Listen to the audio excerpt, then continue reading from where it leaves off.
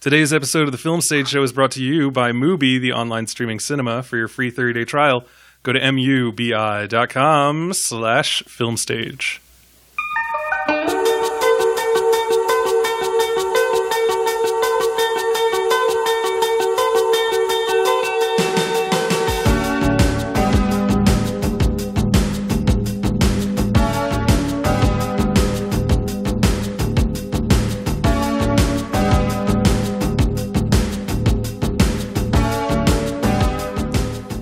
Back, ladies and gentlemen, to a brand new episode of the Film Stage Show, the movie review podcast for thefilmstage.com. As always, I'm your host, Brian J. Rowan, and today, my two vices, we've got Michael Snydell. Hello! Happy New Year, 4 days after the fact. Happy New Year, Merry Christmas, Jesus Christ is born. We also have Bill Graham. Woo! Yeah. And we're back. After the new year, after an extended break that might be one of the longest in series history, to talk about Vice, the newest film from writer-director Adam McKay, previously of The Nice Guys and The Big Short. And Anchorman. Anchorman, yep. Talladega Nights. Yeah. All of them shits. All them things.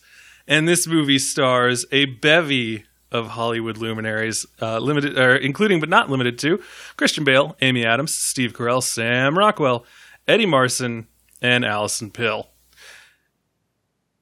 Oh, also Bill Camp. I'm going to throw Bill Camp right up there up front. Love me some Bill Camp. Anyway. Always Bill Camp. Gotta have Bill Camp. We're here to talk about Vice. This, of course, newest film again from Adam McKay. It is an awards juggernaut, and I guess that I should wait to get into this, but this is a movie that Michael Snydell actively asked us not to record a podcast on. You're welcome. And I think, at some point you said why should we record an episode on this? And I was like, because it's a massive movie with big stars in it that is getting a shit ton of awards attention. Why would we not record a review on Vice? And I think it was the Producers Guild nominations came out today, and Vice, once again, on that list, right besides Bohemian Rhapsody. Which, maybe we'll have to do a special episode for when that wins the Academy Award for some reason. Well, I've seen it, so. Well, good for you. I have not. I got 2 screeners for it and decided not to watch it. Talk about some real screener privilege. You're pulling right there. It's just I could just eat one of these and still be able to see this movie for free? No, thank you. Because that's what I feel about that movie. Made by a man with many accusations against him related to his character that I don't know I can legally speak out loud on this podcast. So... Well, wasn't it actually finished by someone? I don't mean to make anything, but wasn't it? Is he on the disc? He is the director of that movie. But I thought Dexter Fletcher finished it, though. There was a massive thing about he was having some personal problems, quote unquote, but someone else had to come in to fix it. It was a huge deal. I don't remember ever getting the straight story on it. But Bryan Singer is the credited director. That's crazy. I agree. So, all right. I don't know what to tell you. It's that's just the way it is. Anyways, we're here to talk about Vice. Before we do that, the usual stuff. It's been so long. Find us on Twitter at Film Stage Show, Facebook. Search for the Film Stage Show. Give us a podcast at email. Give us an email, podcast@thefilmstage.com. And, of course, go on iTunes, give us a comment and rating. If you would like to give us money to say thank you for creating these wonderful episodes for you, you can do that by going to patreon.com/thefilmstageshow. For as little as $1 an episode, you get access to our super cool Slack channel, which you're definitely going to want to be a part of for when award season kicks up, because nothing brings out the kindness and magnanimity of humanity quite like award season. And, of course, we're brought to you by Mubi, the online streaming cinema. As always, Mubi has great stuff coming to their platform. Every day, their talented curators bring you a brand new film to check out. You have 30 days to watch, and then the movie disappears into the ether. But that's a constantly rotating selection of 30 films for you to check out. Some stuff that is coming to Mubi that you will want to see. The Man Between from 1953. The turbulent grounds of post-war Germany set the stage for this thriller amidst a politically divided Berlin. In many ways, a companion piece to The Third Man. Great movie. This underestimated game of game of deception, starring James Mason, is a masterful realization. I can't talk. It's been too long since I've done this. Of a city as a chessboard of escape and pursuit. So yeah. Yeah. I like how you skipped the X-rated fairy tale that came out the day after that, Belladonna of Sadness. How did I forget about Belladonna of Sadness? And in all seriousness, I've heard nothing but fantastic things about it. Just maybe don't watch it with. I was going to say your little cousin, but that made it sound like I had real life experience. I have no experience of watching this film, but I'm just saying. It seemed like you had a real awkward moment with your little cousin. This is not a Disney film, but I have heard it's fantastic. So if you have Mubi, I've heard nothing but great things. So don't watch it with your little cousin. Assorted little ones. Perhaps an older cousin. All right. Anyway, that is Mubi. For your free 30-day trial, go to mubi.com/filmstage. So that's that. We have done what needs to be done, and we are now totally scot-free to talk about Vice. Again, the newest film from Adam McKay, whose most salient directorial credit is probably The Big Short. He is also the writer on this film. This film stars Christian Bale as Dick Cheney, Vice President of the United States during the Bush years, and it charts his rise to power.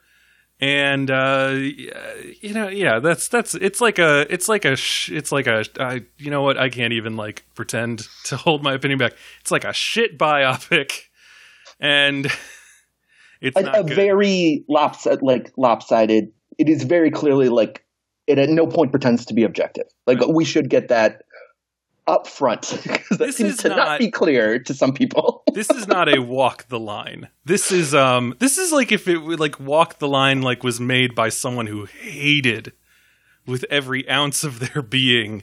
Yes. I was going to say Joaquin Phoenix. I just wanted to give him the worst movie to star in. Johnny Cash. Yeah, so this is Vice. This is the story of Dick Cheney, as told to you by Adam McKay, and here is the trailer. What do you say? I want you to be my VP. I want you. You're my vice. Well, George, I'm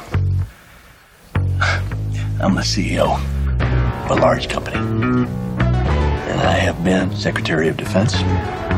And I have been White House Chief of Staff. The Vice Presidency is a mostly symbolic job. However, if we came to a different understanding, I can handle the more mundane jobs overseeing. All right, that is the trailer for Vice. How best to proceed? I think it's interesting how trailers work. Don't you guys? Don't you find it interesting how like a trailer can give you the idea of a movie that you really want to see, and then you can get bait and switched so hard that you feel like you'll never trust again? I've heard that about Mary, Queen of Scots, which basically bills that film as the showdown between the two queens. And apparently they share all of like a minute and a half of screen time and never really converse and never really like duke it out verbally. And because unfortunately people went in I guess maybe hoping or slash like me being ignorant to the fact that never really happened, and so the film doesn't depict it ever happening. And it's like, but all the trailers are like, see these two women just duke it out verbally, and you're like, yeah. And apparently, yeah, that shit doesn't happen at all. So spoilers for my opinion in this film. It's a rotten piece of fucking garbage. It's incompetent and angry in a bad way. And it's just not good. I feel like all the talents of everyone involved are wasted, except for Adam McKay, who clearly thinks that he's having like just the most amazing moment in his life, finally being able to tell the story of everything that you already knew about Dick Cheney, but with a veneer of Hollywood gloss and his own sense of like moral outrage that he can't codify into a narrative. It's like seeing that trailer after having seen this movie reminds me of Suicide Squad and how David Ayer was making a movie and it was supposedly like very dark, very like gritty, very serious. And then a trailer company cut a trailer for it that was kind of like poppy and fun and had like some pop music in it. Yeah, shortly after Guardians of the Galaxy came out and had a similar kind of feeling trailer, and then made a bunch of money off of no names pretty much across the board. You know, nobody can name the Guardians of the Galaxy back then. Oh, yeah, I was about to start naming them just to be a dick. So this movie... you know, it's what happened with Suicide Squad is they showed that trailer. People fucking loved that trailer, and people who actually knew the movie and were making the movie were like, "Oh no, that trailer has nothing to do with our movie. Maybe we should give the movie to the trailer company and they can cut the movie."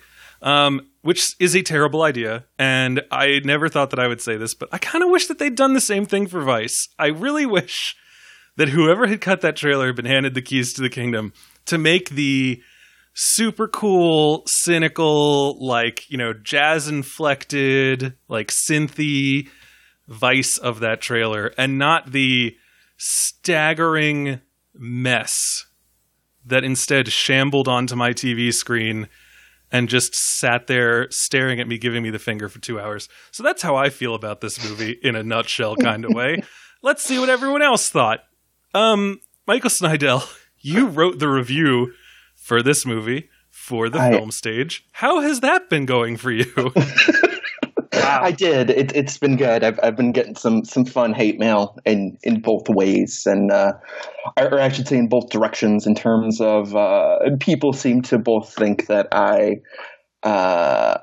am a snowflake and also a right-wing person who is terrified of my precious Dick Cheney being criticized.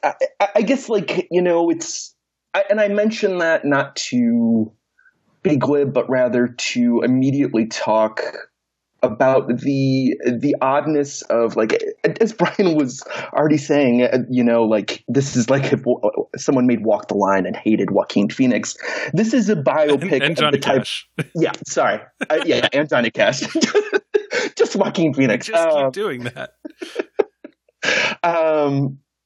This is an odd sense in, like, going into this and seeing The Big Short. Like, I had some semblance of what this was going to be, and it was weird writing about this because it gave me kind of a chance to think a little bit about the state of satire in 2018. Like, last year was such an odd year for politics. Like, you had things like, to bring the most explicit ones out, you had things like Death of Stalin, you had things like Sorry to Bother You, which were, and then you have things like Vice. Like, I'll pick three kind of, those are three quadrants, I'll say. And those were all extremely different, but they nonetheless point out to me how much Vice doesn't get it, and why The Big Short even worked better. Interestingly enough, I actually wrote the Big Short review for this site as well. And in case anyone thinks that I just have an axe to grind with McKay, I absolutely love McKay. I gave a B to The Big Short. I think that Step Brothers, the other guys, the first Anchorman, and even parts of Talladega Nights all have moments of brilliance. And I think that he actually, kind of had a crystal ball in understanding a lot of young men and like the anxieties that they were having, while also making me laugh my ass off with like incredibly crude humor. I really enjoy McKay's aesthetic for the most part. I have become more skeptical as The Big Short has shown a pivot, but even The Big Short, it came at a different time. And I think that absolutely has to be said first and foremost, is that The Big Short was now I have it literally in front of me. It was 2015. It was 3 years ago. It was way before the Trump presidency, which is, beaten us so much into submission that we're no longer talking about things. It's no longer like, when are things going to be apocalyptic, but rather, when are we going to stop being tired? Like that's how the country has almost shifted. And so it's just so weird to me that Vice now comes out. And as Brian said, like it's so redundant. Like Dick Cheney and the Bush administration, like they absolutely deserve to be raked over the coals if that didn't already fucking happen, like for the last, decade plus. Like this is information that we've all known from, various journalistic exposés, from just living through it. And to get this treatment, which is at once, as Brian was saying, like it's so dour. Like there's not a single joke in this movie that works for me. I think that everything is so larded down by this relevance and needing to mean anything. And when you also combine that with McKay's kind of new style, which is so obnoxious, like it's at once kind of clever because it's very standard stodgy biopic stylings. Like even the cinematography in this looks like an awards bait. But then you also have like essay film stuff. You have random tangents that there's an extended montage of fishing bait. Like what I mean is that this is really kitchen sink filmmaking that really doesn't work, in part because it's trying to marry so many different types of comedy, and it never works for me. I don't want to make a big thing about this, but I will fully say I would not finish this movie if I was not reviewing it. It took 2 different sittings for me to make it through this. And just so it's clear, I am a bleeding heart liberal. In this, I did not need to be converted on this. I was happy. You are the choir that this movie should be preaching to. I was happy to piss on the grave of all of these people. And I fully mean that. But this film, I think, is so obnoxious and so tedious that I think it might be the rare movie where, at least I hope everyone can agree that like there has to be a different way to handle politics. And the last thing I'll say about this, which we can get into later, is I really do think this is the epitome of what liberal political art should not be right now.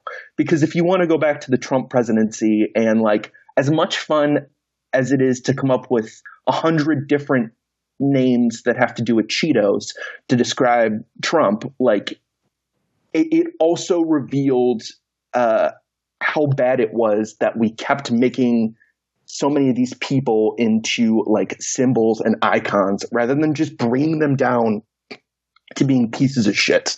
And I think Vice, in mythologizing these people to that extent, is like the exact problem. I'm losing my points now, but yeah, this movie fucking sucks, and I don't really want to talk about it, but I guess we kind of have to. All right, Bill Graham, what are your thoughts on Vice? So I came in having been a big fan of Big Short. I think I probably would have given it an A- or so. Yeah, his comedy stuff is great. Blah, blah, blah, blah, blah, blah, blah. I had heard lots of bad things about this film coming in, despite the kind of award season chatter.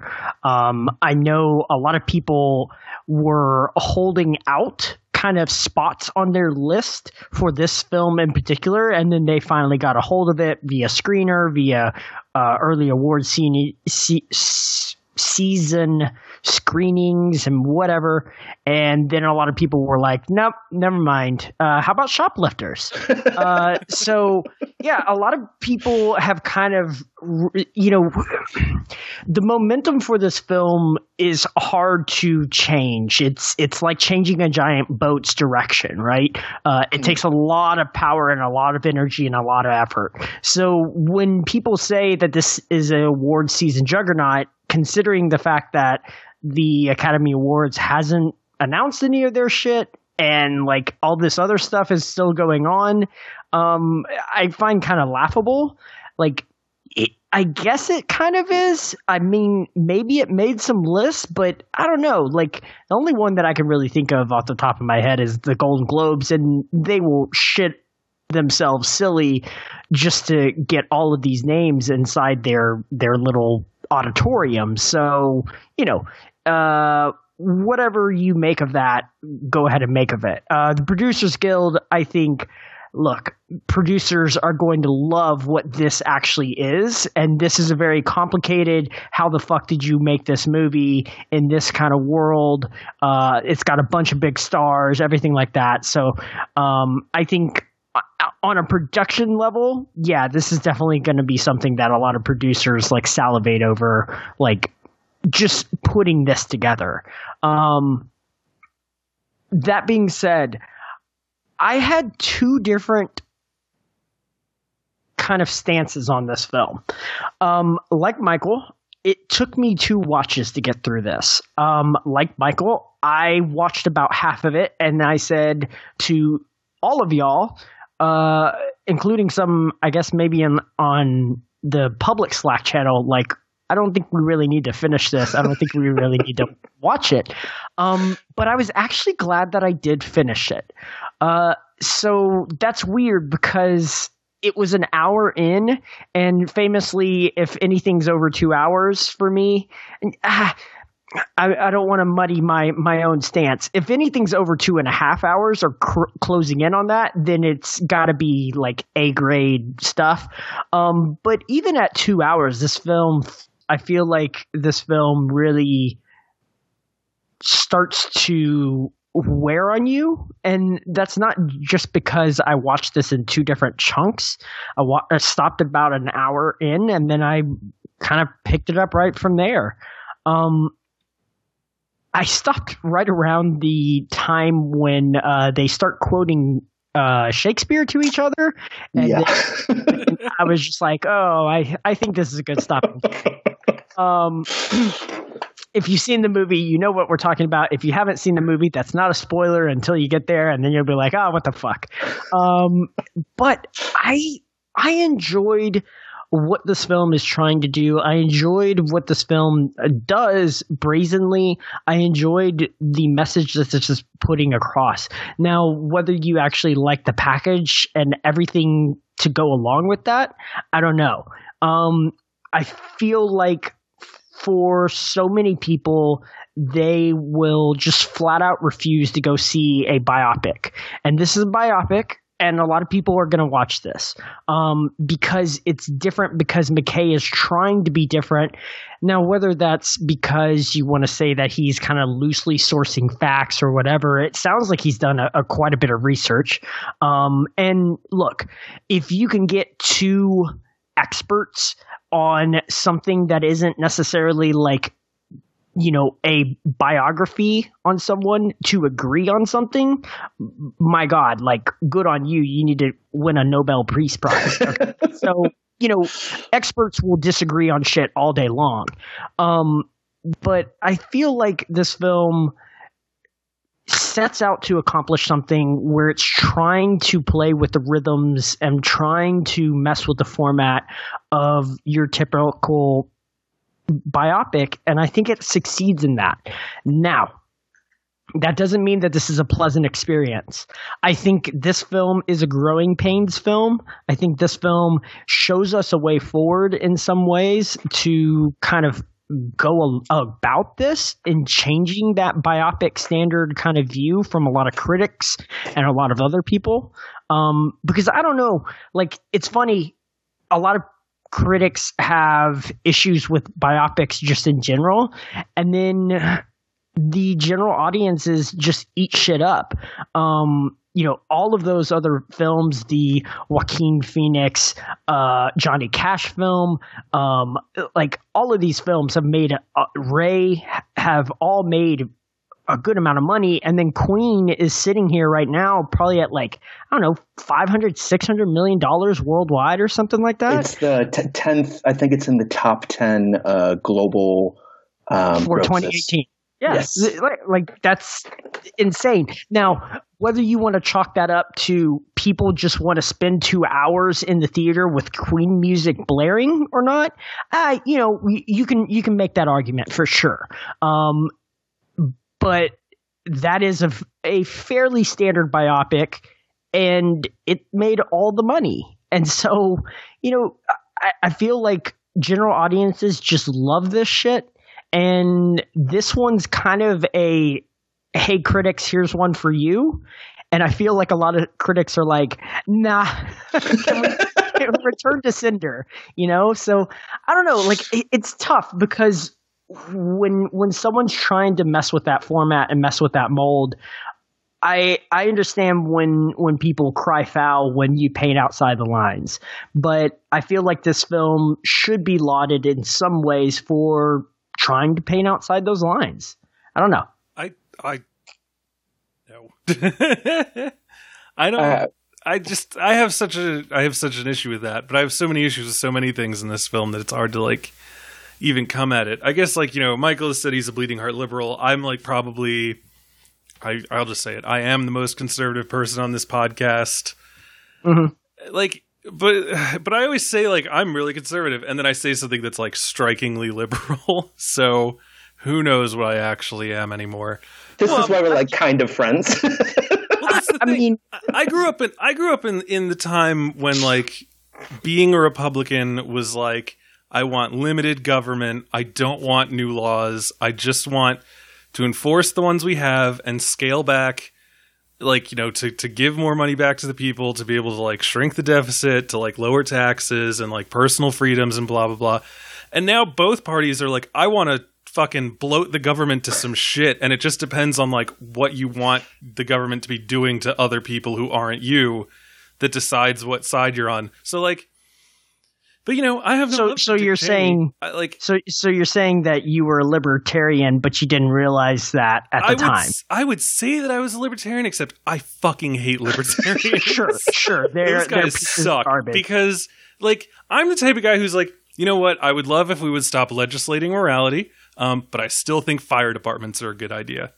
Like and most libertarians I know are like, well, like, drugs and prostitution should be legal, and, like, I don't see why I should have to pay for people whose houses burn down, and also the police are, like, bad, and we should never have those. And I'm like, no, like, the reason humanity organizes itself into a society is to have some organizing principles that society at large can take care of in order that we are able to better exercise, like, our freedoms as individuals. So a police force means that you don't have to constantly be at home with a gun protecting your shit. Like, things like that.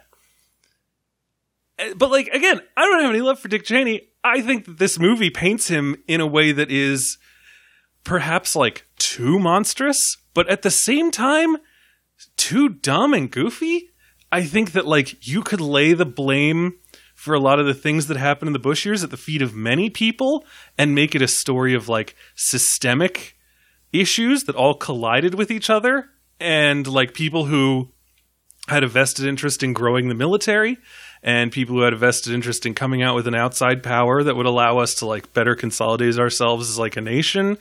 and people who with oil interests, and like all of those things happen to come together and like send us into a bunch of wars that we probably shouldn't have been in. However, this movie is like everyone was dumb except Dick Cheney, and Dick Cheney wanted to do these things. Why? I don't know. Like, this movie is the loose change of political like biopics and dramas. Like this movie makes just no sense whatsoever. It is so openly hostile to the person that it is looking at the same time that it lets everyone else off the hook. And like, I would have an easier time swallowing a movie that was like, you know, Bush wanted to like, you know, get back at Saddam for the things that happened to his dad, and Bush was never like going to be a wartime president. He ran on something called like compassionate conservatism.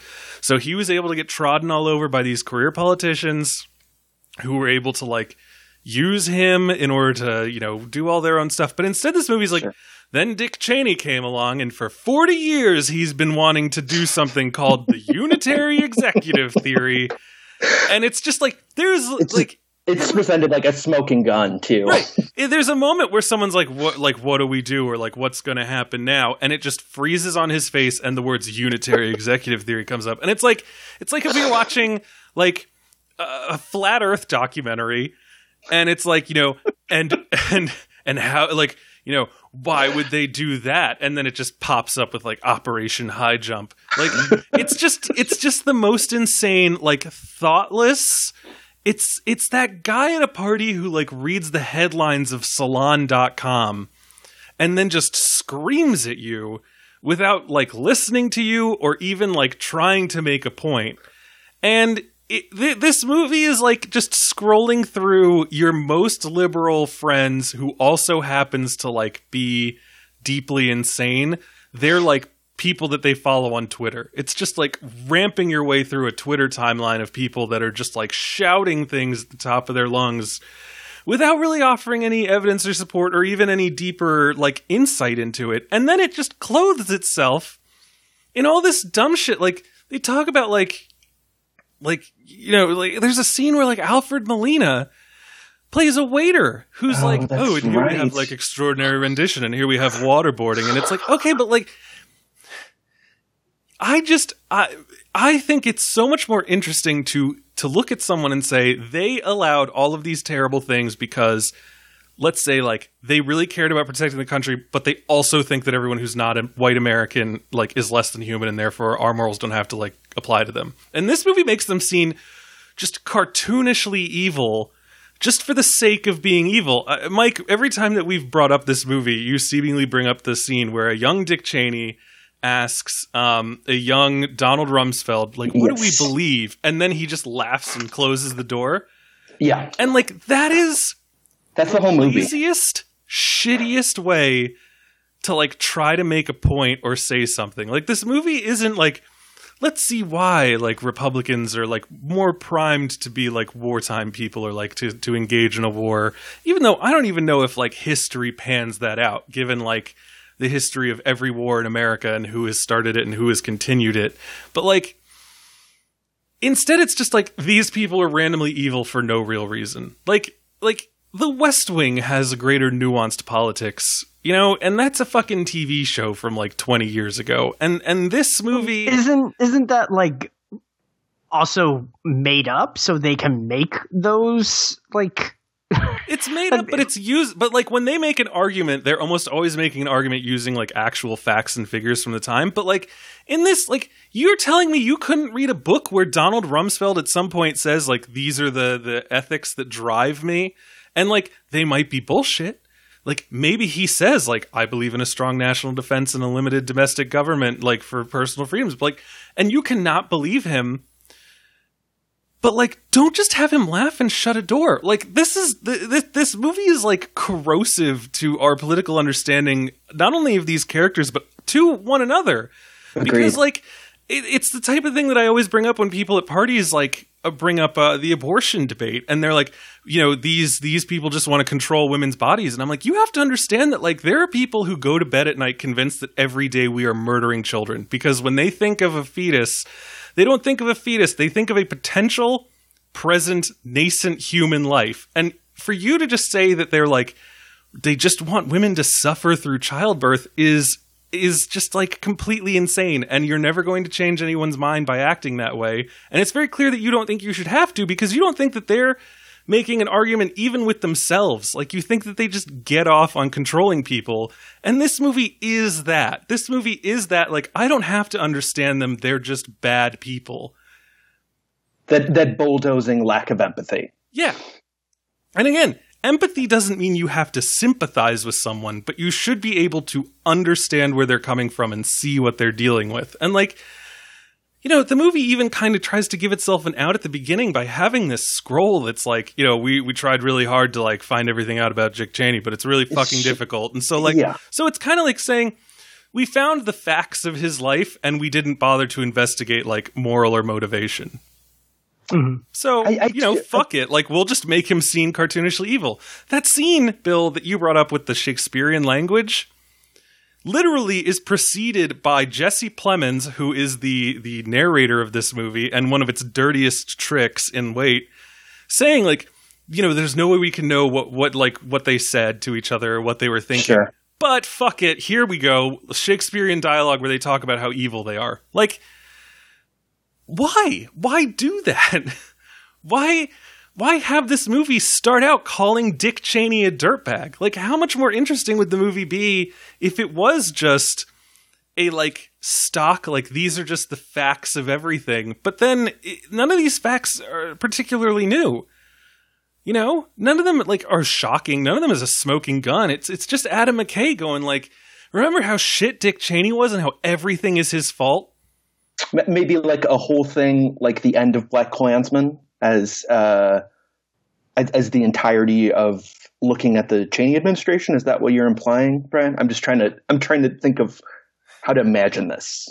I don't even know. I feel like there's a part of me that's like, I don't think we have enough removed from Dick Cheney to do anything like this. I mean, we've had like 2 movies about George W. Bush now, and 2-ish. And this one is sort of like another one. And like, wait, what besides W? I think it's just W in this one is actually what I'm thinking of. Yeah, okay. But sorry. Like, W, I saw W and I don't remember a single thing about it. Like, but this movie, I don't know what point it's trying to make. I don't know what possible, like, enrichment one could gain from it. And I said after I was done seeing it, like, this is the movie that's gonna, you know, like you said, Michael, just everyone's gonna hate this. Because what could anyone like about it? Any conservative who accidentally goes and sees this movie, who isn't, like, a conservative like me and was like, yeah, Dick Cheney wasn't a great guy, you know? Yeah. Bad dude. Like, anyone who, like, lauded him, it's going to confirm he did a perfect job, is just going to be furious because the movie literally starts out calling him a dirtbag. And then any liberal who goes in is going to be furious because they're going to be like, why'd you let Bush off the hook? What about Donald Rumsfeld? There's a picture of him with Saddam Hussein. You know, like, anyone who, even if you're one of those, like, people who, like, is super conspiracy oriented and thinks that, like, you know, Bush did 9/11, like, this movie's gonna fucking piss you off because, like, why are you making Bush seem like a cool guy? You know, he's eating his chicken wings. You know, he ran on education, so he wants to hold on to that, but he's giving Dick Cheney everything else because, like, oh yeah, Bush wanted to do good things for the country, because those people are like, no, Bush came in and wanted to destroy everything, and he only ever wanted to take out Saddam Hussein, and he let 9/11 happen so he could do it. Like, it's just, I just can't. This movie is so specifically for Adam McKay to exercise his feelings about Dick Cheney and about us, the American people, who he now has shown that he has nothing but the utmost contempt for. Because we all watched The Big Short, right? And we were all sitting there and we're like, oh yeah, it's funny how he's like, finances are hard. Even people who are in finances don't understand it. So he's got Margot Robbie in a bathtub, and he's got Selena Gomez and some dude who's like actually an economist, whose name I can't remember because he's actually an economist, talking about gambling. And he's got Anthony Bourdain talking about, like, day old fish, you know, and he's helping us understand it because he understands, he gets it, it's hard. And in this movie, he's like, oh, by the way, I think you're that fucking dumb about everything, you stupid piece of shit. Why weren't you paying attention to this stuff? Oh, right, because you were watching reality TV shows.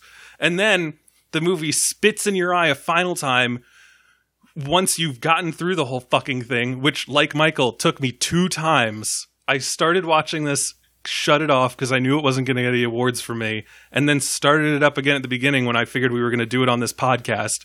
Watched the whole way through, got through the montage of fly fishing lures so that he could finish off that stupid fucking obvious metaphor. And then he has this stupid, imbecilic stinger, which basically says, if you don't like my movie, you're an ignorant redneck hayseed. Also, I'm surprised you even watched all this because we all know that you just want to see Fast and Furious, and you're the reason America's going to shit. Because you sometimes like to enjoy yourself, and obviously if you do that, you're not paying attention to the things that are really important. Fuck you, Adam McKay. You're a horrible human being. What is wrong with you? Why did you spend this much time making a movie just to fucking shit on the people who went and saw it? I joked on Twitter a couple weeks ago that I can't help but feel like the last, or like, I guess Wolf of Wall Street was what, 5 years ago now? Yes. That all satire now is just the Penn scene done badly. Like that is like, I'm going to say 90 the Penn scene right at the end of Wolf of Wall Street where he says, "Sell me the pen." Just that whole reflexive a bit that reminds the audience that they're complicit. But it's again so much more effective and doesn't have the same level of vanity that taints it in the way that Adam McKay. But like, Brian, at the risk of, I think nonetheless, though, while I am very much on the same content perspective with you, I think there is, I don't know, I kind of like to get into spoilers because I'd kind of like to talk about the second half, which I think is almost bad in a different way, but also less predictable. Because I feel like it actually tries to start wanting to be a movie in the second half. Do you guys know what I mean? It's much improved in the second half. I know exactly what you're talking about. I'd like to talk about that. I mean, we can definitely get into that. Yeah, I will say that Lisa Gay Hamilton looks a lot like Condoleezza Rice. Great casting. Mm-hmm. Yeah, that's the one thing I have to say about this movie. Who is Bill Camp in this, by the way? What was that? Who is Bill Camp in this? He is Gerald Ford. I don't remember. There's a point where they're in the Ford White House.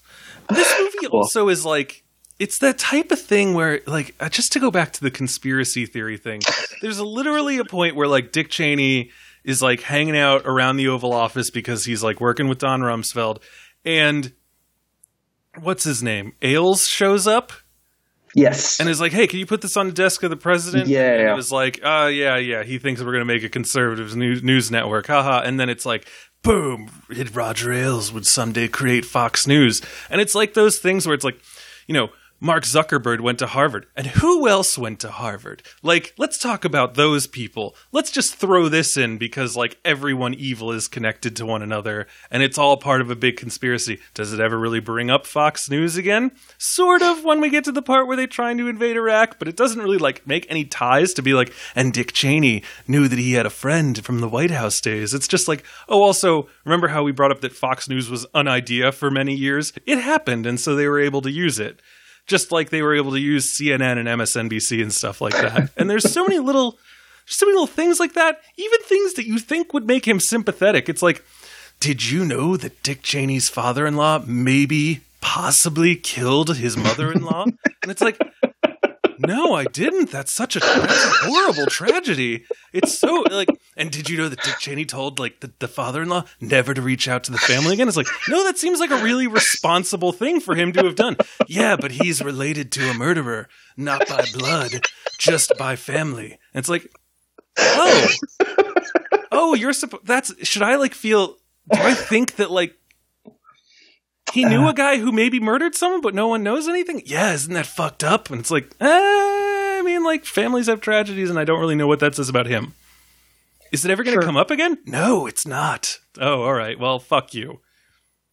Well, I think that's I mean, we can speak about this way more in spoilers, but I think nonetheless, that exact thing you're talking about, Brian, is like, this very bizarre point of friction that occasionally shows up in the movie where they try to recognize these people not as human, but at least as having like inner relations that aren't related, at least explicitly, to work.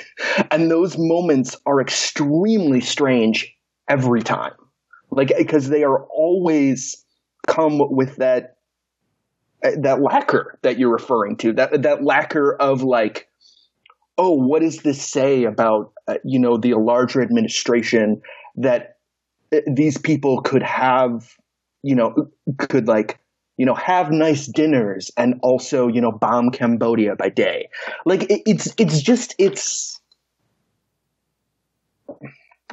I have no idea why they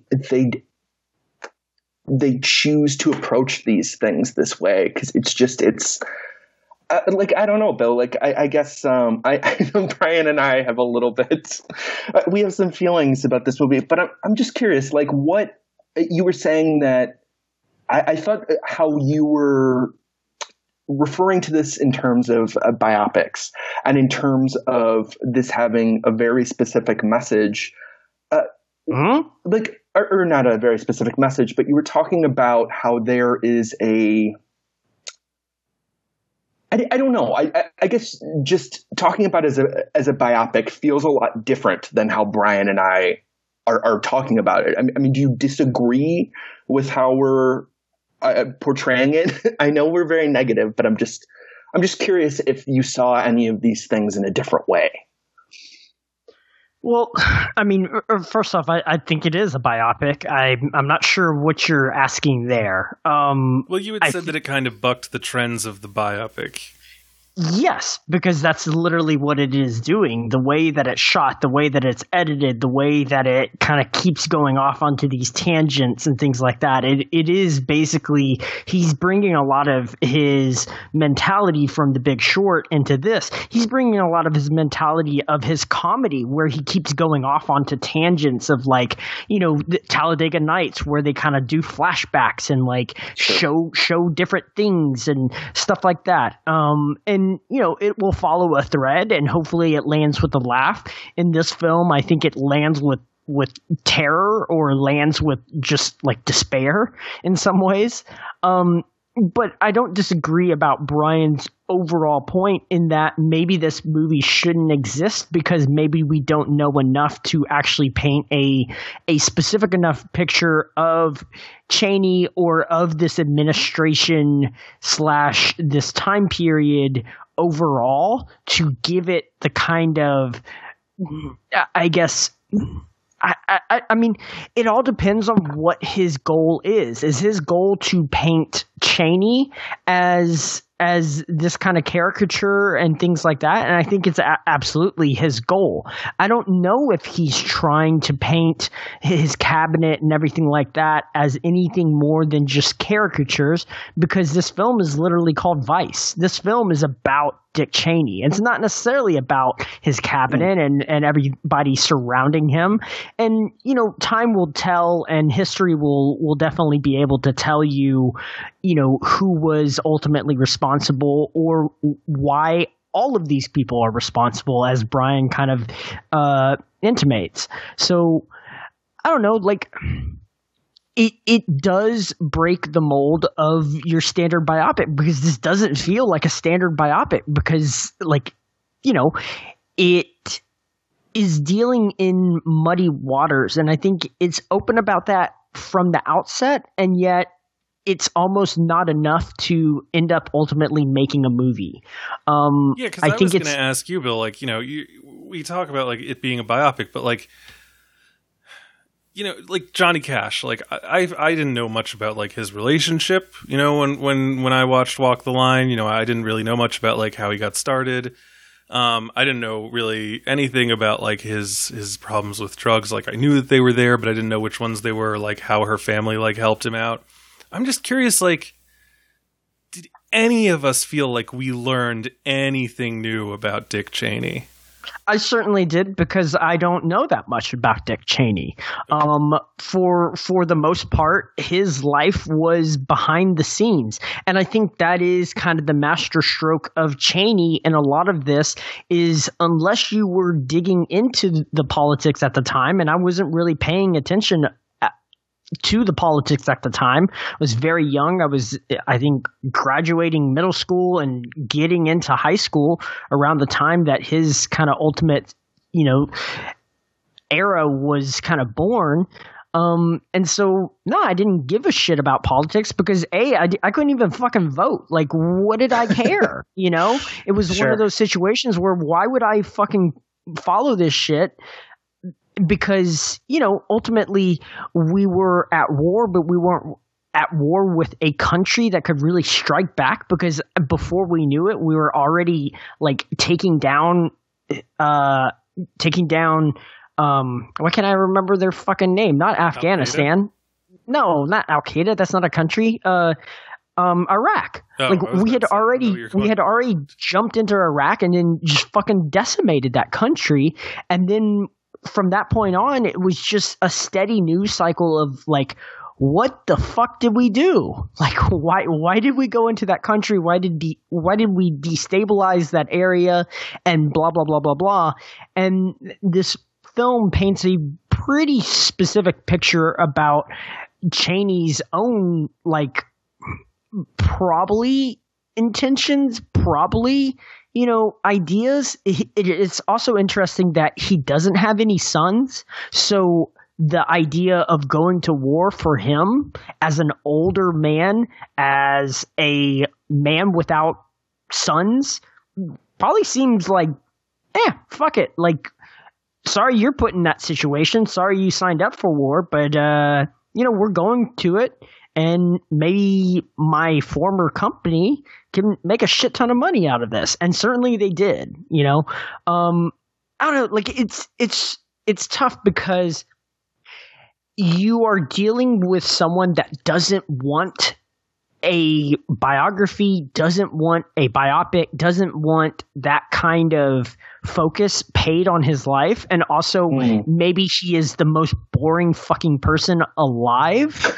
And so, like, how do you turn that person into someone that you want to spend 2 hours with? And this film does a decent job of like actually making that somewhat sustainable. Again, its success varies. I think it does largely what it sets out to do, but I'm not sure if it ultimately has a message about who Dick Cheney is and why he wanted to do some of this shit. And yeah, like, I mean, Brian, I don't disagree that this film puts so much emphasis on Cheney that you're just like, oh, everybody else is just a dum-dum around him, right? And it's like, no, there's a lot of smart people around him. There were a lot of smart people saying yes, a lot of smart people giving Cheney the way forward in a lot of these instances. And I think this film peppers those people in, but does it do them any more than that? Does it give them, rounded edges or anything like that? No. This movie doesn't have the time or patience to deal with anything else except for Cheney. And ultimately, I feel like Cheney's portrait in this film as a whole is kind of lacking.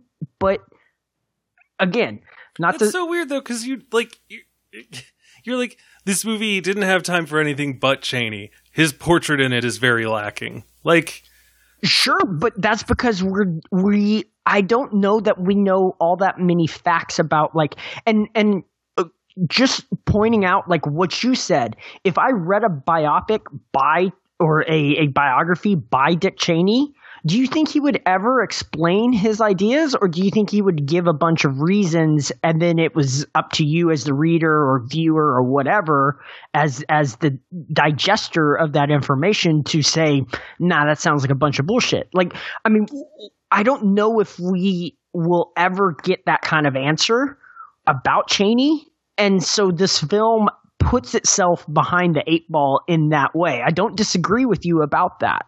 But I think what we get is still kind of interesting.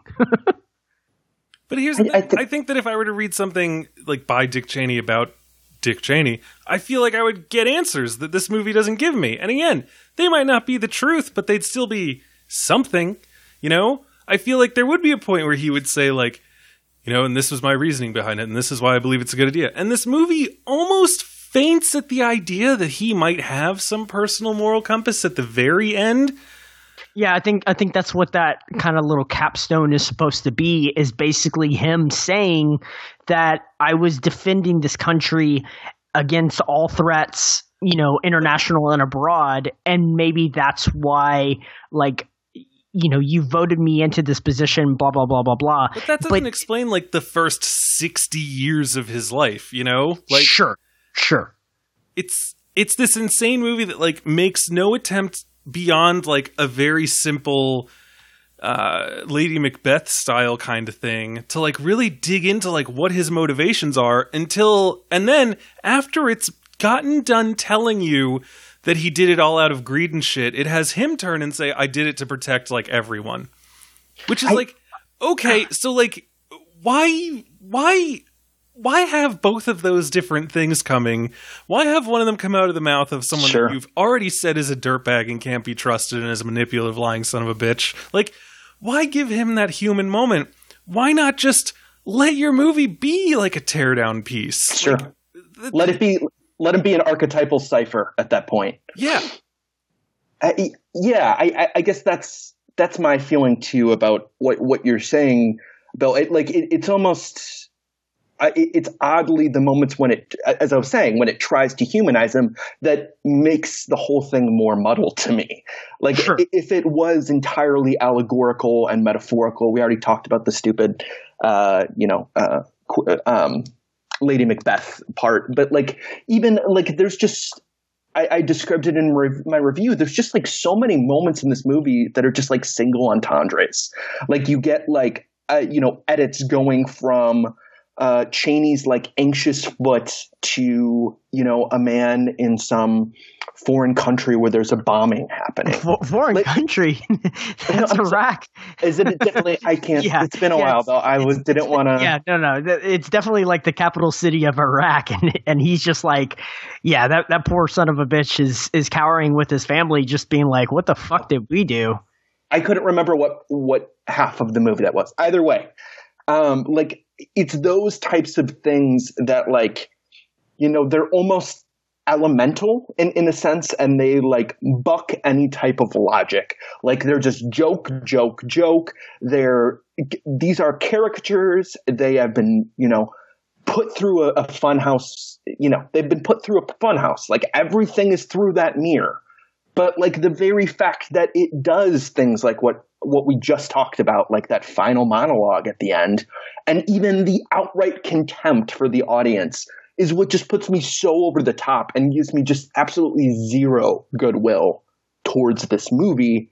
And I guess even like going back to what we were originally talking about, which I articulated poorly, was the sense that I think Brian and I, while we still recognize it as a biopic, I have to say, in my brain, I have real difficulty comparing this to any recent biopic I've seen, because it feels so shallow, and like, it doesn't really have anything to say about this person's legacy or their life. Obviously, I think it's trying to do that, but like, I think the way that this is done, it so doesn't resemble even like anything that my brain is conditioned to expect with that type of narrative. And I think that's where a lot of my anger for this movie, like, really, swells up. Mm-hmm. And I think unlike Brian, I think Brian is more of, has angst for the entire envelope of this, whereas you, Michael, seem to be more focused on the content inside the envelope and not necessarily the delivery system. And I'm saying not that the content is original or interesting or, whatever. I'm saying the envelope sure is different considering what we normally get as our standard kind of paint by numbers. Let's go through this journey from birth to fucking fame to the downfall to the rebirth and everything like that like we so often get from biopics. Would you But say The Big Short does exist too. Like that is fair to say. Yeah, like, but this isn't The Big Short difference. But The Big Short I have a question. Would you say that this movie proves that there is a reason that if you're trying to get at a deeper truth in someone in a biopic, that you don't do the things that this movie does? No, because I feel like this film is flawed from the get-go because of what we've already kind of painted in that we don't know what the fuck Dick Cheney was trying to do. And this film... But if that's the case, don't you feel like all these stupid diversions and fanciful cutaways like just further undermine whatever small morsel of truth you could have gotten from like a movie that really like took a hard look? No, because you're trying to eject that away from what the movie actually is. And what I'm saying is the movie as its content center probably doesn't deserve to be made, period. But I'm saying, right? Does that make sense? It's just funny though that like you're the guy defending this movie and you know, that's fine and you're doing a valiant job at it. But a lot of times your defense just comes back to, I mean, they just shouldn't have made it anyway. Like, yeah. Like like how bad it is. It's like, well, you couldn't make a normal movie with the amount of stuff that we knew, even though like, I don't like, maybe not hundreds, but like tens of books have probably been written about this man. And I'm sure you could scrape each of those to try to come to some medium ground truth. And then even then inject your personal feelings into it and make maybe not like a conventional biopic. Because when you have a man who is this professionally boring, that would be a horrible movie. But like, you know, you could do some stuff. And like I said, the trailer for this movie makes it seem like it's going to be straightforward narrative, but with like a jazz energy to its telling. And this movie, on the other hand, is like The Big Short. Yeah. But this movie is like cobbled together. We keep saying similar to The Big Short, but I think like what you'd want from a movie like this, especially by Adam McKay, is like it's a Big Short without all the cutaways, without like the fish story, without, you know, the bathtub, without all the other stuff. Like, but just give it like a little bit of that like mean-spirited improvisational energy, you know? And instead, like it really does even lean harder into the Big Short thing. Sure. And that's because like I think at some point they realize like we don't like, you know, there's not like the stuff that like we could say about him is like maybe it's like a banality of evil kind of thing. But I think even then if you took this movie and were like, here's Dick Cheney, he's a like devoted father, he's like I don't know, like a decent husband to a good husband, like he's a quote unquote devoted public servant, but was also able to like twist everything into his own way, and he did it while being a very uncompelling public figure. And that's the secret. That's an interesting idea. That's the secret sauce. And I think that is kind of what this film gets at a little bit. But again, like, do we learn all that much about Cheney? No, not necessarily. Do we learn how scary it is that someone so fucking uninteresting and so behind the scenes that a lot of people don't quite know like how much power he had and wielded, like, and that person ultimately is just like out here living his best life, like with another person's heart. Like, holy shit. You know, it's one of those situations where it's just like the reality of him is almost more interesting than like actually telling his story, because his story is boring as fuck. Like, it just kind of is. Like, he's not a very interesting character. And yeah, I think this film was mismarketed, but I think they probably took what they could and were like, how do we market Let's this? take the 2 minutes of this film that's good. Yes. Yeah. Yeah. I mean that whole sequence, I don't know how many trailers y'all have seen for this film, but there is a fairly prominent trailer that played in front of a lot of movies for a while where it was just George W. asking Cheney for his hand in marriage, basically. That's the trailer that we played up front. I mean, like, and that it's a great piece of marketing. It's a great piece of marketing because, like, that's a great, compelling moment. Like, you've got the, like, because again, we've just gone through the 90s, the easiest time in American history. Like, we didn't have a lot going on. We had the bombing at the World Trade Center, but guess what? You know, they stayed standing. And like Oklahoma, so like all of our big problems were like domestic. And sure, like Clinton would occasionally go out and send like Deltas or the Air Force to go bomb someone or capture someone off in the world. But there wasn't a lot that was like troubling us. You know, the grunge movement had came and gone. Boy bands were a thing.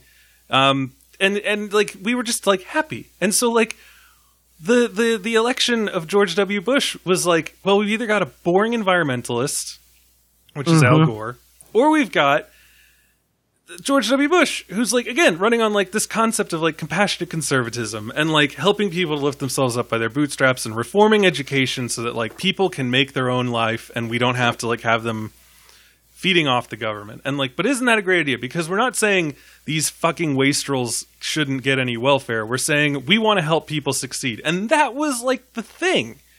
That was what we were looking at. And nowadays, every single goddamn thing we're talking about is like the wars that we're in. Sure. And like racism that is like resurged in the wake of 9/11 and everything. And like all this other stuff that is just so like dire and consequential. The constant relevance that we're surrounded by. Right. And so like, but like at that point in the 2000, people were like, yeah, you know, taxes and healthcare and education. Sure. Like those were it. And we weren't talking about like single payer healthcare. We were just talking about like minor reforms and like. Or the fucking recession. Yeah. Bush came in, was this like, you know, he was goofy, but he was like a fairly charismatic, like nice seeming guy who didn't seem to have a lot of malice for anyone. Pretty sure there was like a rally where he spoke Spanish, and I don't know how good it was because even though I was taking it, I was terrible at it. But it was just that kind of thing, like, and then like you know he asked Dick Cheney to help him or to be his vice president. Dick Cheney's like, I don't want to do that. I'm going to find you a vice president. And then he's like, I don't really like any of these people. I'll be your vice president. And like you could have all of that, and Dick Cheney being like, I'll be your vice president. But I'm going to get me some out of it, and I'm going to do a lot more. And Bush just being like, that's great. None of that stuff is important. Like, none of it matters. Like, America's in a golden age. We're fine. I am going to come in. I'm going to help with all the domestic things that I want to do. You can take over, you know, the world, basically. And then, like, 9/11 happens, and everything changes. And, like, suddenly everyone's scrambling. And Dick Cheney is, like, the guy who's just like, all right, time to kick some shit into gear and really take hold because this, you know, young idiot from Texas, like, is really focused on all this other stuff, but I have some, like, useful knowledge related to this. And, like, have him be the guy who, in an attempt to save his friends from, like, freezing to death in the forest, accidentally starts a forest fire that engulfs the world. Like, that's fine, but this movie is just this weird combination of he's an idiot who is goaded by his wife into becoming the most intelligent and evil man on earth, and he just waits in the back for the moment that he can spring the unitary executive theory and take over the world, and then he gets a heart from someone who served in Iraq. Whoa, spoilers. Yeah, I guess. Is that even... I mean, like, I almost Googled whose heart does Dick Cheney have? No, I don't. Who cares? I don't know.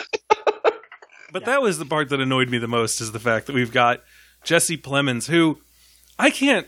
This is unimportant, really, but like I can't figure out what like the time frame of his narration is because he's like playing with a kid, working at a factory. 9/11 happens. It shows a picture of him in the military, and then he's in the military, right. And then he dies. But like.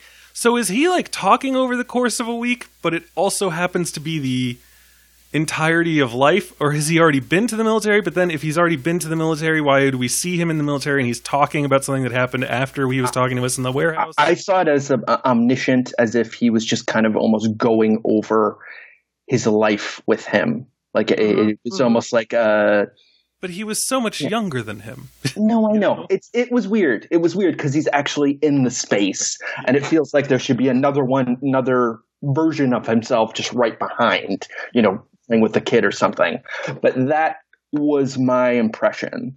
It's interesting in the sense of that this is not my thought, and I cannot remember who said it, but I'm just gonna throw it out there. I am sorry for whoever.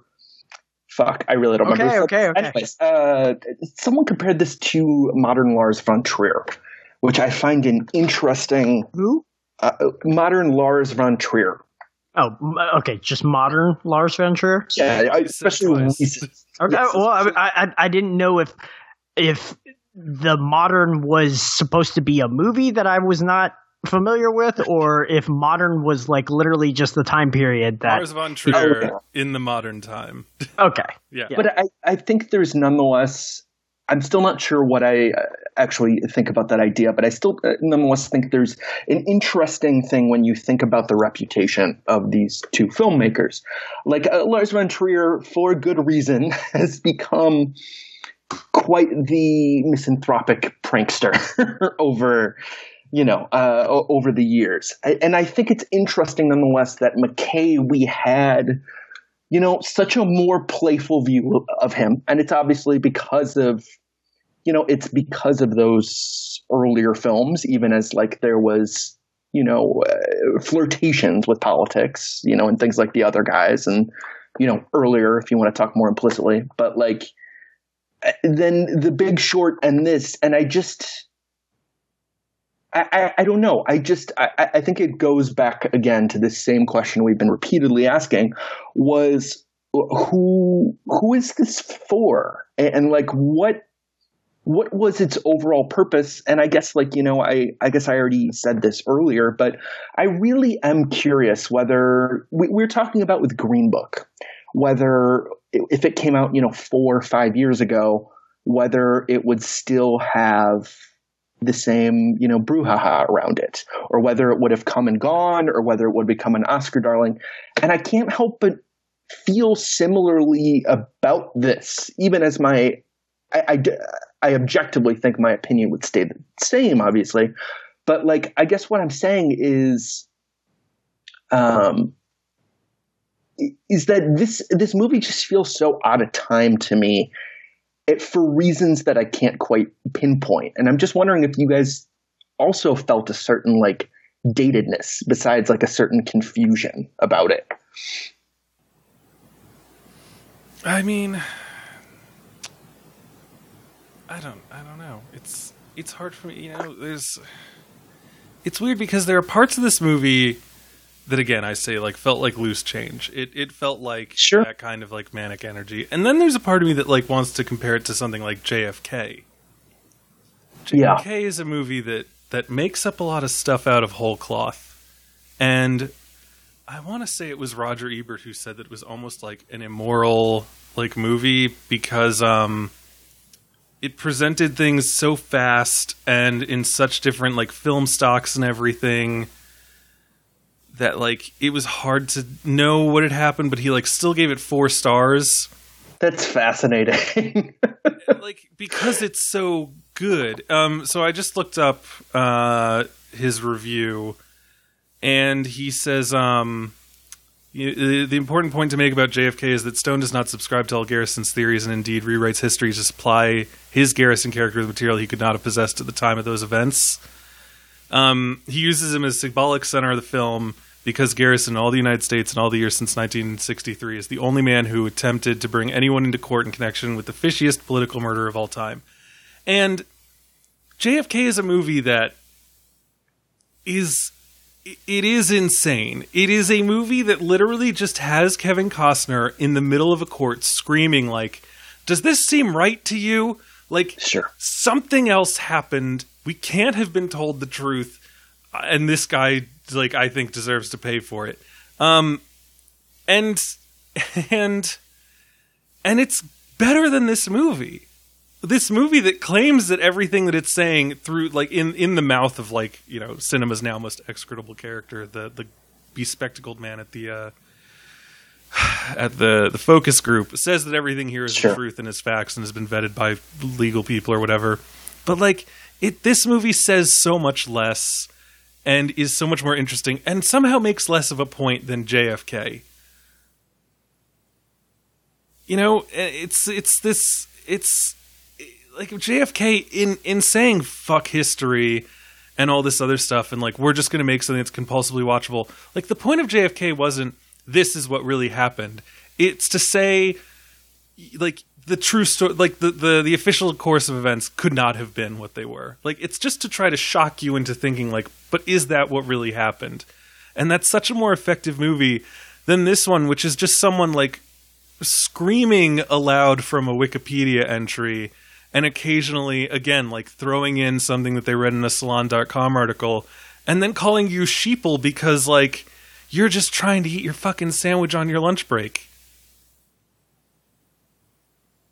So this movie feels at once, like, old and new and modern and old-fashioned, but, like, it's just so poorly made and so, like, poorly directed, not in terms of, like, what we think of as direction, but, like, the like literally, if this movie was a child running an obstacle course, like, the adult in charge just keeps pointing in the wrong fucking direction for this poor kid to just make it to the end.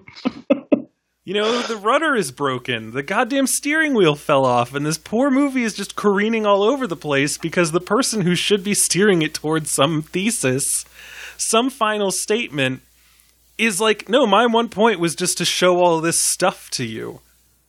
And it's like, but what is that? What good does that do me? Like, what good does that, like, how does that help anyone? And what are we to take from it going into the future, other than just, like, never vote Republican, I guess, which, like, may, considering it's Adam McKay, be his point. Mm-hmm. But it's not, I don't know. Yeah, as you said, it's never going to convert. It's not going to convert someone on the fence. It's not going to, you know. I know a few people who like this movie, but by and large, the reaction to this has been largely negative. You know, it's from everyone. And I said that, I was like, you know, because if you're the type of person who subscribes to, you know, all Republicans are evil, you're not going to be happy that it's all at the feet of Dick Cheney. If you're the type of person who thinks that Dick Cheney is, in fact, a Methuselian figurehead that is responsible for everything from, like, literally Vietnam to the California wildfires that are currently going on, you're not going to be happy at the way the movie humanizes him from time to time. And if you're like a conservative like me who doesn't really give a shit about politics when it comes to movies, as long as the movies have something to say, then you're just going to hate it because it's a shitty movie. And if you're a conservative like my parents, you're going to hate it because, like, it's just super fucking mean and doesn't even end up saying anything interesting. I always have this thing, like, I don't mind if you hate someone that I like, as long as you have a good reason. You know? Like, I have a friend who I can't bring around to parties. Continue. He has insulted people in every way that people can be insulted. And he is fluent in the language of outrage. I invited him over to go drinking once, and he was going to crash at my apartment, and my roommate's girlfriend had my roommate ask me if there was literally anywhere else that he could stay. Because he had said something that offended her so much, and I didn't like her, and so I said no. Like, I'm gonna stay here, but, like, I get it. Like, and that's the thing. Someone comes to me and says, "Hey, I fucking hate your friend blank," and I'd be like, "Yeah, I get it. Like, yeah, he said that thing to you, and that is a shitty thing to do. But, like, he is my friend. I've known him so long, and, like, I know that deep down he is a decent person with a lot of damage. But I'm not gonna expect you to like him, and you don't have to hang out with him." And I'm not going to think less of you for hating him. So I'm not the type of person to, like, rush to the defense of someone whom I like. And I don't even remember the point I was going to make. Other than to say that, like, I don't have a problem, even if it was someone that I liked, even if this movie were about Terrence Malick. And it was all about how Terrence Malick was a horrible human being who stole from everyone and, like, murdered dogs for fun. Whoa! Yeah, I do. I hate Terrence Malick. what's the meanest thing that I could say about Terrence Malick that's also not, like, problematic because it would seem like I'm belittling it? Like, even if you were to make that movie, I would watch it. And if the movie was good, I would say that's a good movie. I think maybe you're going a little too far. I don't know that that's all true, but like, you know, you've made some salient points. You showed your work and everything, and I still like Terrence Malick. But like, yeah, fuck, man, that's terrible. But this movie doesn't even get you there. Like, there's no. I can't conceive of the type of person who would see this and be like, ah, yes, finally. Like, that's exactly what we needed. Like, how does this movie help us understand anything about anyone? Let alone Dick Cheney. Like, beyond that, like, what does it say about the greater need for anything? You know, JFK had a lot to say about the human drive for just an answer. Like, the feeling that something is wrong, you know, and the necessity of people who believe in something to continue onward and to try to find the truth. Like, and this movie is just like, yeah, man, Dick Cheney was like a fucking idiot, but then his wife gave him a pet talk, and then he turned into the most evil man in America. And it's like, great, Adam McKay, what am I supposed to do with that information? Does that help me make any more informed decisions moving forward? And he's like, well, yeah, you know, no matter who, vote blue. And I'd be like, all right, thanks. Well, let's talk about specifically the second half. Like, I know we're not going to spend a ton of time on this, but there's just a few specific things I want to get to, because I think that they are. I guess, as I was saying, it's almost a different kind of bad, because it seems like the movie seems to want to go to places and actually kind of do at least some biopic conventions. And that is particularly when Dick is going to run for, of course, it's not in front of me. Is it Senate? Is that right? He's running for some. Yeah. Yes. So that, as well as the right towards the end, what happens with Allison Pill and his other daughter, played by, oh boy, what's her name? Lily Rabe. Who is running for, I don't know, councilwoman. I don't know what she's running for. Something in Congress. Either way. Those are two scenes I find kind of fascinating. Not in that I think they're well done, but more in that the second half of this movie seems to represent a more straightforward, like, cinematic story. And I'm just like, Bill, you already mentioned a little bit about the second half. I'd love to hear. It sounded like you had some things you wanted to say. No, not really. I think we've said enough about this film, to be honest with you. I think you're probably right, but I'm just wondering. Yeah, I do want to know if there's any you want to talk about in the second half, Michael, because you said it was trying to be a movie. Yeah, no, I think it.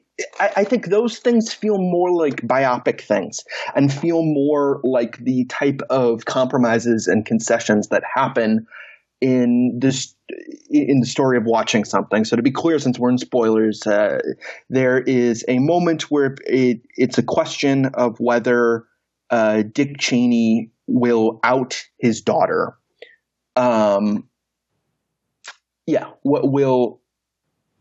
His daughter, played by Allison Pill, is lesbian, and there is a question of whether Dick Cheney's other daughter will condemn her relationship with their girlfriend in order to appeal to the establishment. Is that a fair characterization? Yes. Okay. Yeah. So, like, I just find those two sequences very strange in the sense that they do want to kind of show the up and down of that, of Cheney's professional career. And I just don't understand the structure of this movie. And I guess what I'm talking about there is that from a filmmaking perspective, the second half of this felt almost interesting to me, but not in a way that added up to anything, or not in a way that seemed to, like, clarify any point. But I don't know, just felt very much like a different movie, and one that was realized that it couldn't rely only on tangents to tell an actual linear story. What's weird about that whole scene or that whole thing is like, so yeah, like there's a point where it's like, oh, Dick Cheney's probably going to run for president. And then you find out that his daughter's a lesbian, and his wife is like, "Oh my god, like we can't, like I don't know what we do about this." And he's like, "I don't want to submit my daughter to like the ravening dogs of American press that are going to turn this into a thing about her." And this is something that pissed me off because like the movie has a false ending at some point, and way before that. No, this is that because it's like. You know, then Dick Cheney like left politics and like, you know, did this other thing and like ran the Iron Man and breeds golden retrievers, and then it's like the end. But then it's like, actually, no, that's not what happened because George Bush called him to be the vice. And I'm like, so at what point were you making shit up? Like is he in a way saying that like his decision not to run for president because of his daughter was a lie? Because that is something that he has said. Like he is like said that he like didn't really want to become like a big political figure because he knew what it would do to his daughter.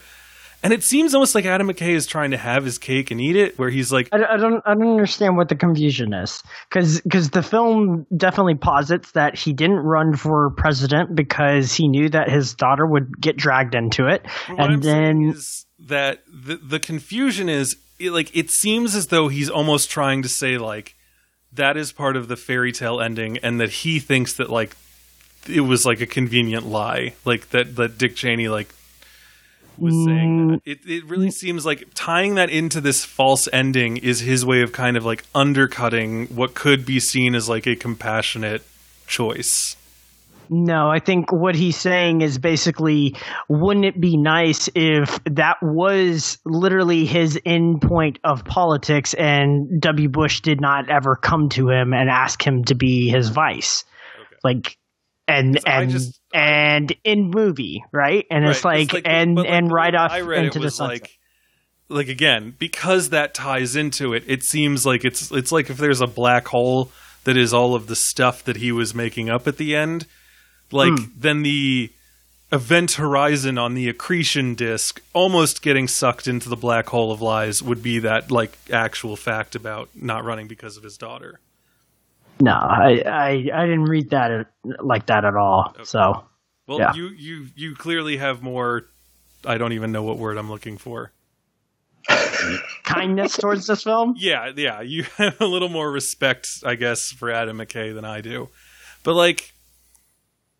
So, like, a better movie would have focused in more. It wouldn't have given us as much about Dick Cheney, and maybe it would have, like, plugged into his political life. And, like, maybe you would have had, like, the entire B plot of this movie be about, like, him being a family man. The A plot is him accruing political power. Sure. And then at the end, like, the final, like, 30 minutes could be about how, like, he's out of the vice presidency. There's nowhere else for him to go, but the dynasty can still continue. And all he has to do is give his daughter like the implicit head nod that she can throw her, like his other daughter under the bus. And like, you know, that would be his like loss of soul moment. And that would show you how far that he'd fallen. But like the movie again is just so hateful towards him, which is fine. But it does it in such a haphazard way, because the movie seems to want to say, like, you know, he was giving AIDS to children and setting people's houses on fire. But he's a great dad. But then he would go back to, like, doing all this other terrible stuff, and then, but he was still kind of a good dad. But then all this other stuff would happen, and then he finally fucked over his daughter, like his whole life had been leading up to. And it's like, you know, you haven't really given us any sense of struggle. You know, it's very clear that you don't like him, and you as a narrator knew this was coming. So, like, what am I supposed to get out of it? Like, are you saying that, like, that was the only thing that could ever happen because he's a human who's rotten at his core? Or are you saying that that was the final moral domino that collapsed that truly destroys whatever, like, hope there is for redemption for this guy? And, like, the movie is told in such a disjointed, crazy way that it's almost impossible to track like a moral or empathetic or emotional arc for this guy.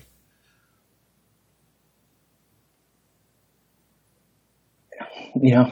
So yeah, like the second half, quote unquote, of this movie, attempts to do some things and go to some places, and that's why it ends with him like staring into the camera and giving this, this like, growling kind of monologue to the audience about like, I did this to protect you. But like the movie doesn't seem to believe that. What's the chance he's going to win an Oscar for that, by the way? I'm so fucking upset. I don't know. Probably very big. Bill, we had talked about like the awards season and everything, and you clearly, none of us think highly of the Golden Globes, but I think slightly higher of the Oscars, and unfortunately they seem to sometimes think pretty highly of the Golden Globes. You know what the best one is? The What? Stagies. Oh, the Stages, which is coming back. But we'll get into that another week. What was I going to say? But like the PGA came out, and people are like, the PGA, for all that it is a very big tell as to what could possibly be on the best film list. What was not on there? First Man, which some people wanted. Clearly, I did not, but I would have accepted it. First Beale War. Street. Was not on there. it 10 or 5? It's like 10. Oh, I think it was 10. Yeah. It's a long list. And I can look it up because I retweeted that list, and my comment was, "This is on a whole, like, or with few exceptions." I have it up right now. Yeah, it says, "Oh, this is with very few exceptions a bad to very bad list," and the nominees are Black Panther, Black Klansman, Bohemian Rhapsody, Crazy Rich Asians, The Favorite, Green Book, A Quiet Place, Roma, A Star Is Born, and Vice. Yeah, I think half of those films are going to get nominated. Like, half of that list you might as well just throw out. I think Brian. There's fucking no way in hell I will do something really weird. I don't know. Bill, say something. I will eat a bag of ice on air if Crazy Rich Asians gets nominated No one for an wants Oscar. to hear you eat a bag of ice on air. That's no fun. God. Punishment has to be punishing to you, not to the listeners. Okay, I will do 50 burpees on camera. How about that? How about we will make you drop hot sauce into your eyes live on mic? No, that's not happening. Okay, well, the person that retweeted this, Brian Tallarico, said, take out Crazy Rich Asians and A Quiet Place, and I think you have the Oscar nominees. I think he's right. I watched A Quiet Place. This is something we need to talk about on like a special episode or something. I took a bunch of screeners to Houston with me, and my sister and my brother-in-law and my mother and I watched a bunch of them, and I just want to like roll through my mother's. Oh, I would love to hear them. Movies. I would love to hear them. I will tell you that at the end of The Favorite, when Yorgos Lanthimos' name came up, she says, "Is that the director? He should be shot." So her opinion on The Favorite was death sentence for the man responsible. So it was not her favorite, is what you're saying. She did say, however, that she liked it more than La La Land.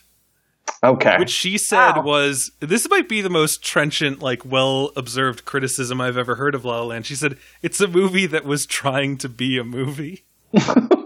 Yikes. Said, oh my god, that's the greatest thing I've ever heard. My mom hated all that Roma. To say, A Quiet Place. I watched that again, and I was like, yeah, I could see that. I think that'd be fine. No, it's bad. A Quiet Place? It's not very good.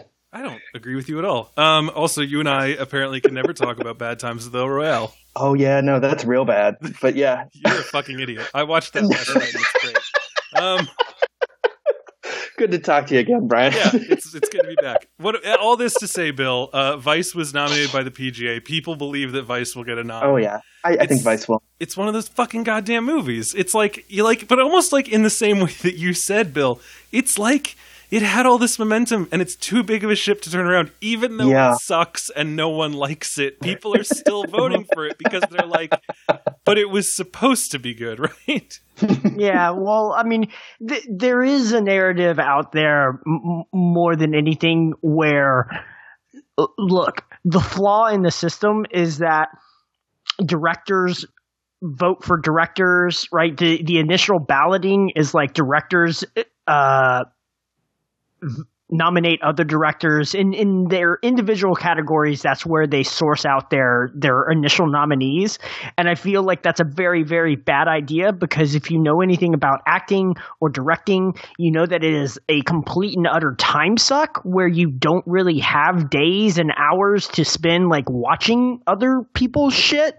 And so if you have an active actor and you have an active director that is in the shit, like out here making stuff, they ain't gonna see but like maybe 10 films. So guess what?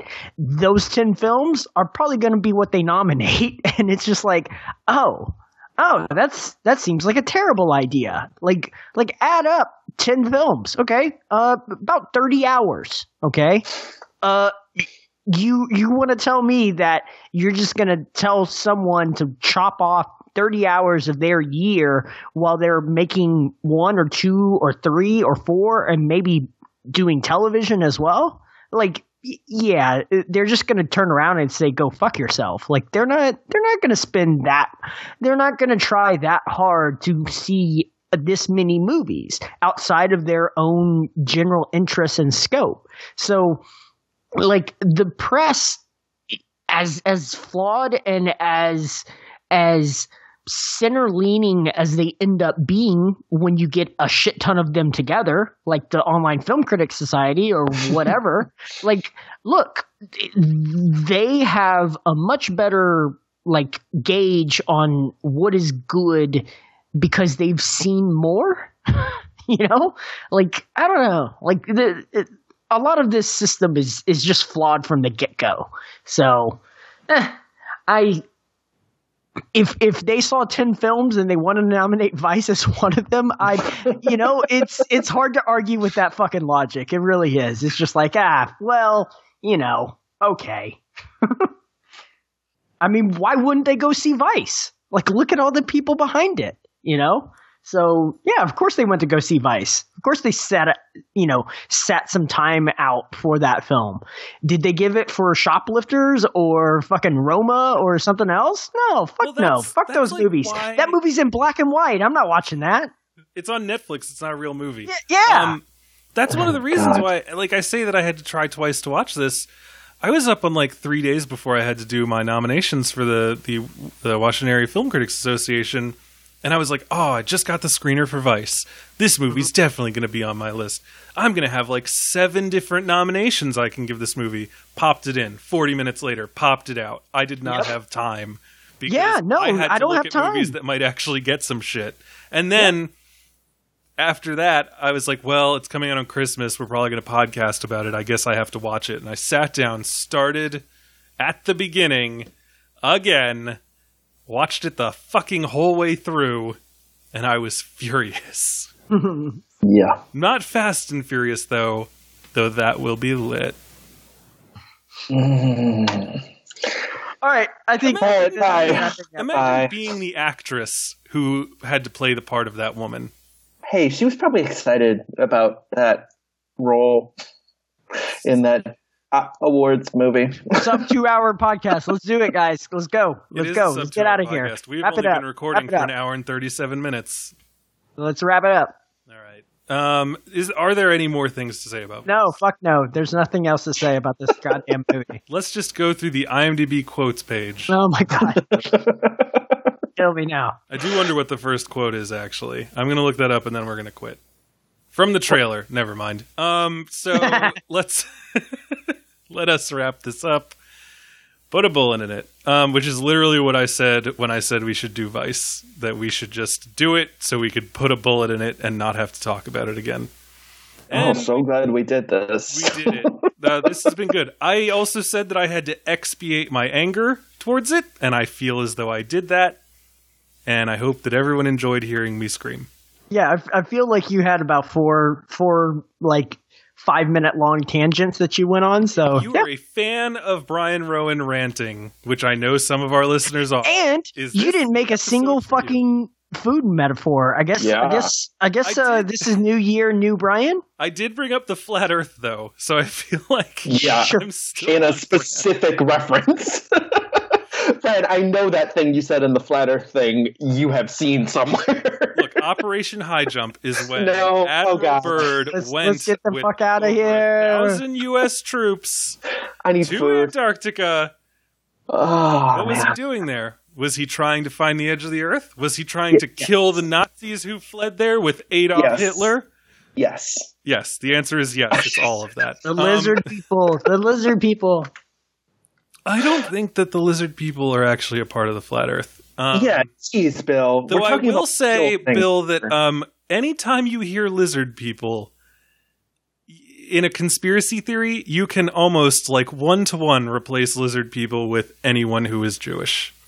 Like that is what that Yikes. means.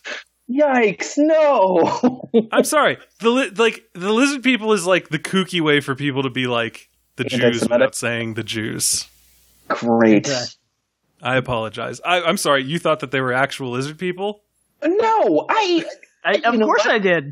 Why But it wouldn't does- I? it They're does called make- lizard people. It does make some conspiracy theories a lot less whimsical when you like point out to people it's like when they say lizard people, they mean Jews who are actually honestly reptilian but are also Jews. Yeah, All right, let's get out of here. cool. So, now that we've gone through all that shit, let me remind you to give us your money by going to patreon.com/thefilmstage That's fun. It's fine. If you give us money, you can come on Slack and ask me more about the flat Earth. I'm sure that you want to ask me how close the sun is. I give you a hint: closer than you think.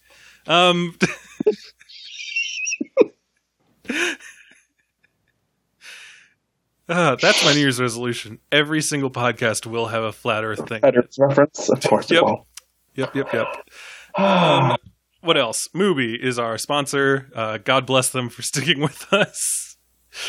You could go to mubi.com/filmstage for a free 30-day trial of the coolest, most awesome, most useful, most well-rounded possible streaming service on the internet. There's a bunch of great stuff on there right now. In addition to what we were talking about earlier, there's also a series going on, the groundbreaking ethnography of Jean Roche. Yeah. A lot of great stuff on there, and a lot of good world cinema. So check that shit out. Definitely some days left on that too, so you can get to that. Oh yeah, some of them have only been out for like 2 days. So Yeah. go to mubi.com/filmstage for a free 30-day trial. That is all for now, though. So let's tell the fine people at home where we can be found between now and the next time that we shout in their ears. We're not exactly sure what we're going to do next. We have some potential guests line up. We're just figuring out final scheduling. And we're going to figure it out. And maybe Top 10 will be coming soon. Maybe when we're about to hit the doldrums. So, maybe we'll go back into, roundtables or something like that. So if you guys are interested in that, just let us know. Yeah. And of course, during the stages, you'll be able to vote on the movie that we didn't cover this year that we should have. Brian, don't remind me. Sharpen those knives, you bastards. I already watched Deadpool 2. Yeah, but we didn't talk about it. No, I know, but it could be something they pick. It could be. Yeah, I get that. Yeah. All right. Let's do it. Let's tell the fine people at home where we can find you now next time. Bill. You can find me watching some classic movies that we've never done from last year on Twitter at CableBFG, and you can also find me on that Slack channel. They're classics, but they're only from last year. No, I mean the classic movies that we didn't do last year. Oh, yes. Yeah, we still have a lot of classics to catch up on. Michael Snydell. You can find me on Twitter at @Snydell, where I will be very grumpy about avoiding all the conversations about the Oscars that are already starting in January. And, if you want like simplified thoughts that don't just end with me saying it fucking sucks, you can also read my review about Vice on the Film Stage website. Yeah, make sure to go read the comments on that, too. It will definitely not give you a headache. Anyway, I'm going to have some written reviews coming to thefilmstage.com soon, so check those out. I know. I've my daughter's with her grandparents, so I'm actually able to go out and see some screeners. So Glass and The Upside. Nice. One of those is nice. Whoa. Is The Upside the one with... It's the remake, Brian. yeah. No, Brian, why? Of the Intouchables. You know, That's such a De Palma good movie. It's such a good movie. I'll tell you why, Bill. Purely for money. So that hurts. the only my good heart. reason. I'm doing it also- for money. What else am also I have doing? most anticipated of 2019 on Film Stage going up next week, maybe? Yeah, it's next week, I believe. Yes. So look for those written reviews by me over at thefilmstage.com. Of course, you can find me on Twitter at Brian J. Rowan. Follow me on Instagram. I got a new lens for my camera, so I've been shooting up a storm and throwing a bunch of my pictures up there. So do that at Brian J. Rowan. I've recommitted myself to trying to track every film that I watched this year on Letterboxd, so follow me on Letterboxd at Brian J. Rowan. And that's enough for now. So, ladies and gentlemen, we got some stuff coming at you soon, and we hope that you come back to listen to it. So thank you for joining us, and tune in next time.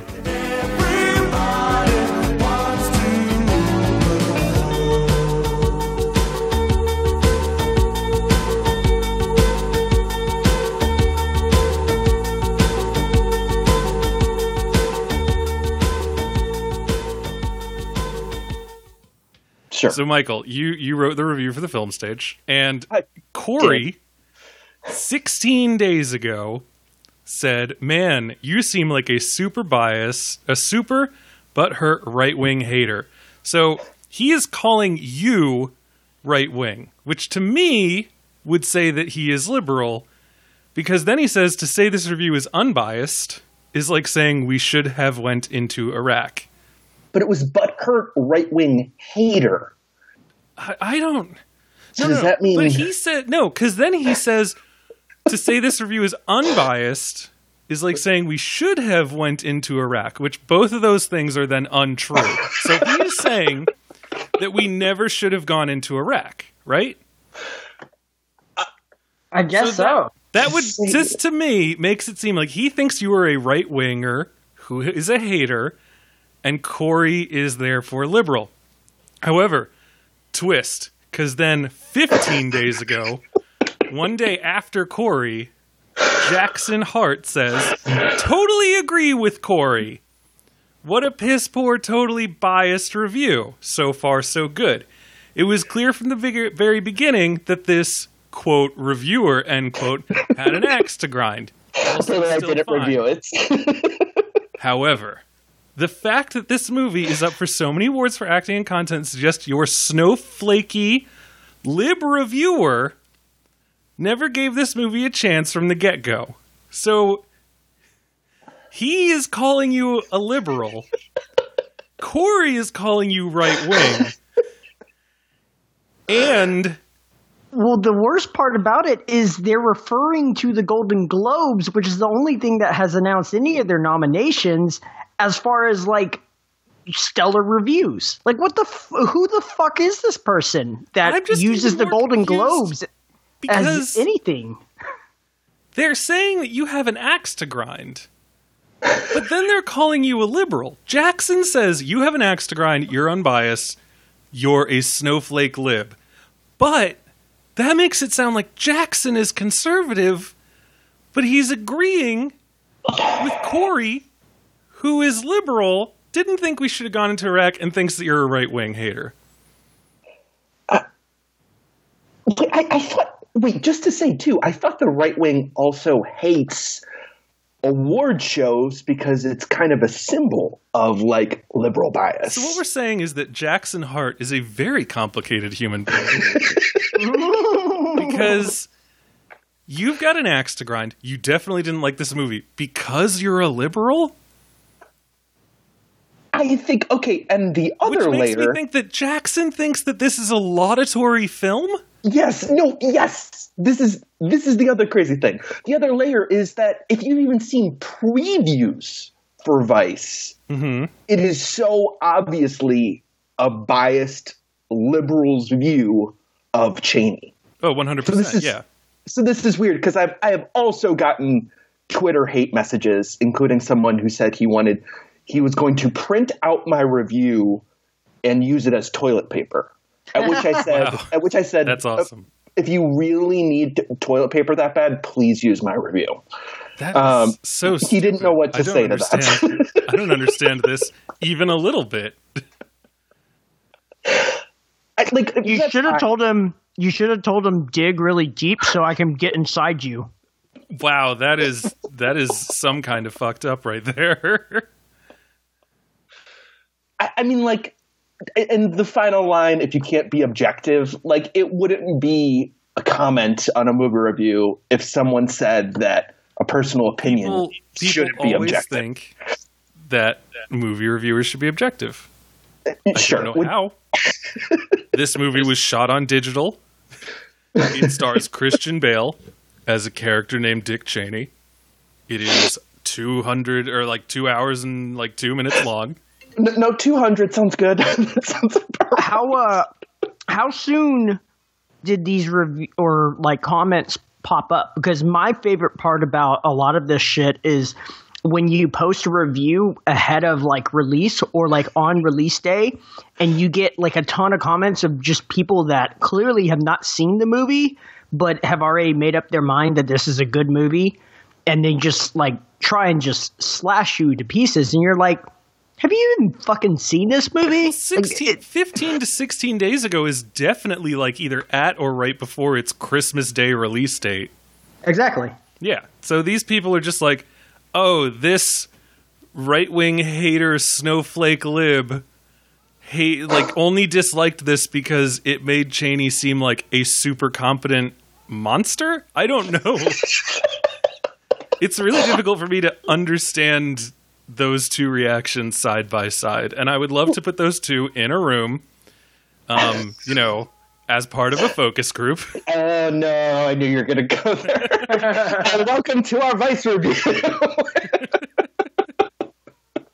So the thing is, Corey is super easy to understand. He thinks you're a conservative. He thinks we should not have gone into Iraq. He thinks that you hate this movie because you love Dick Cheney. What a bizarre view. Jackson Hart is of the belief that Corey is right, presumably about everything except for going into Iraq, and that you are a snowflakey lib, and I don't know why. Is there any chance that he's calling Corey a snowflake lib? No, because he calls you a reviewer, and you never gave the movie a shot. So yeah, Jackson has to believe that this movie is laudatory of Dick Cheney. These are two opposite viewpoints who come together, and I just want to say, one of my kind of lead of my actual review is this is going to be the holy grail that will unite both sides of the political aisle. Yeah. So you were right. Congratulations. Right. I like that's pretty awesome for you. Mission accomplished to pull a line that has some relevance in the era of Bush. Yeah, just a little bit. All right, are we ready to rock and roll? Yeah, let's do this. Okay, let's do it. All right, counting. Oh, I'm already recording. Hold on.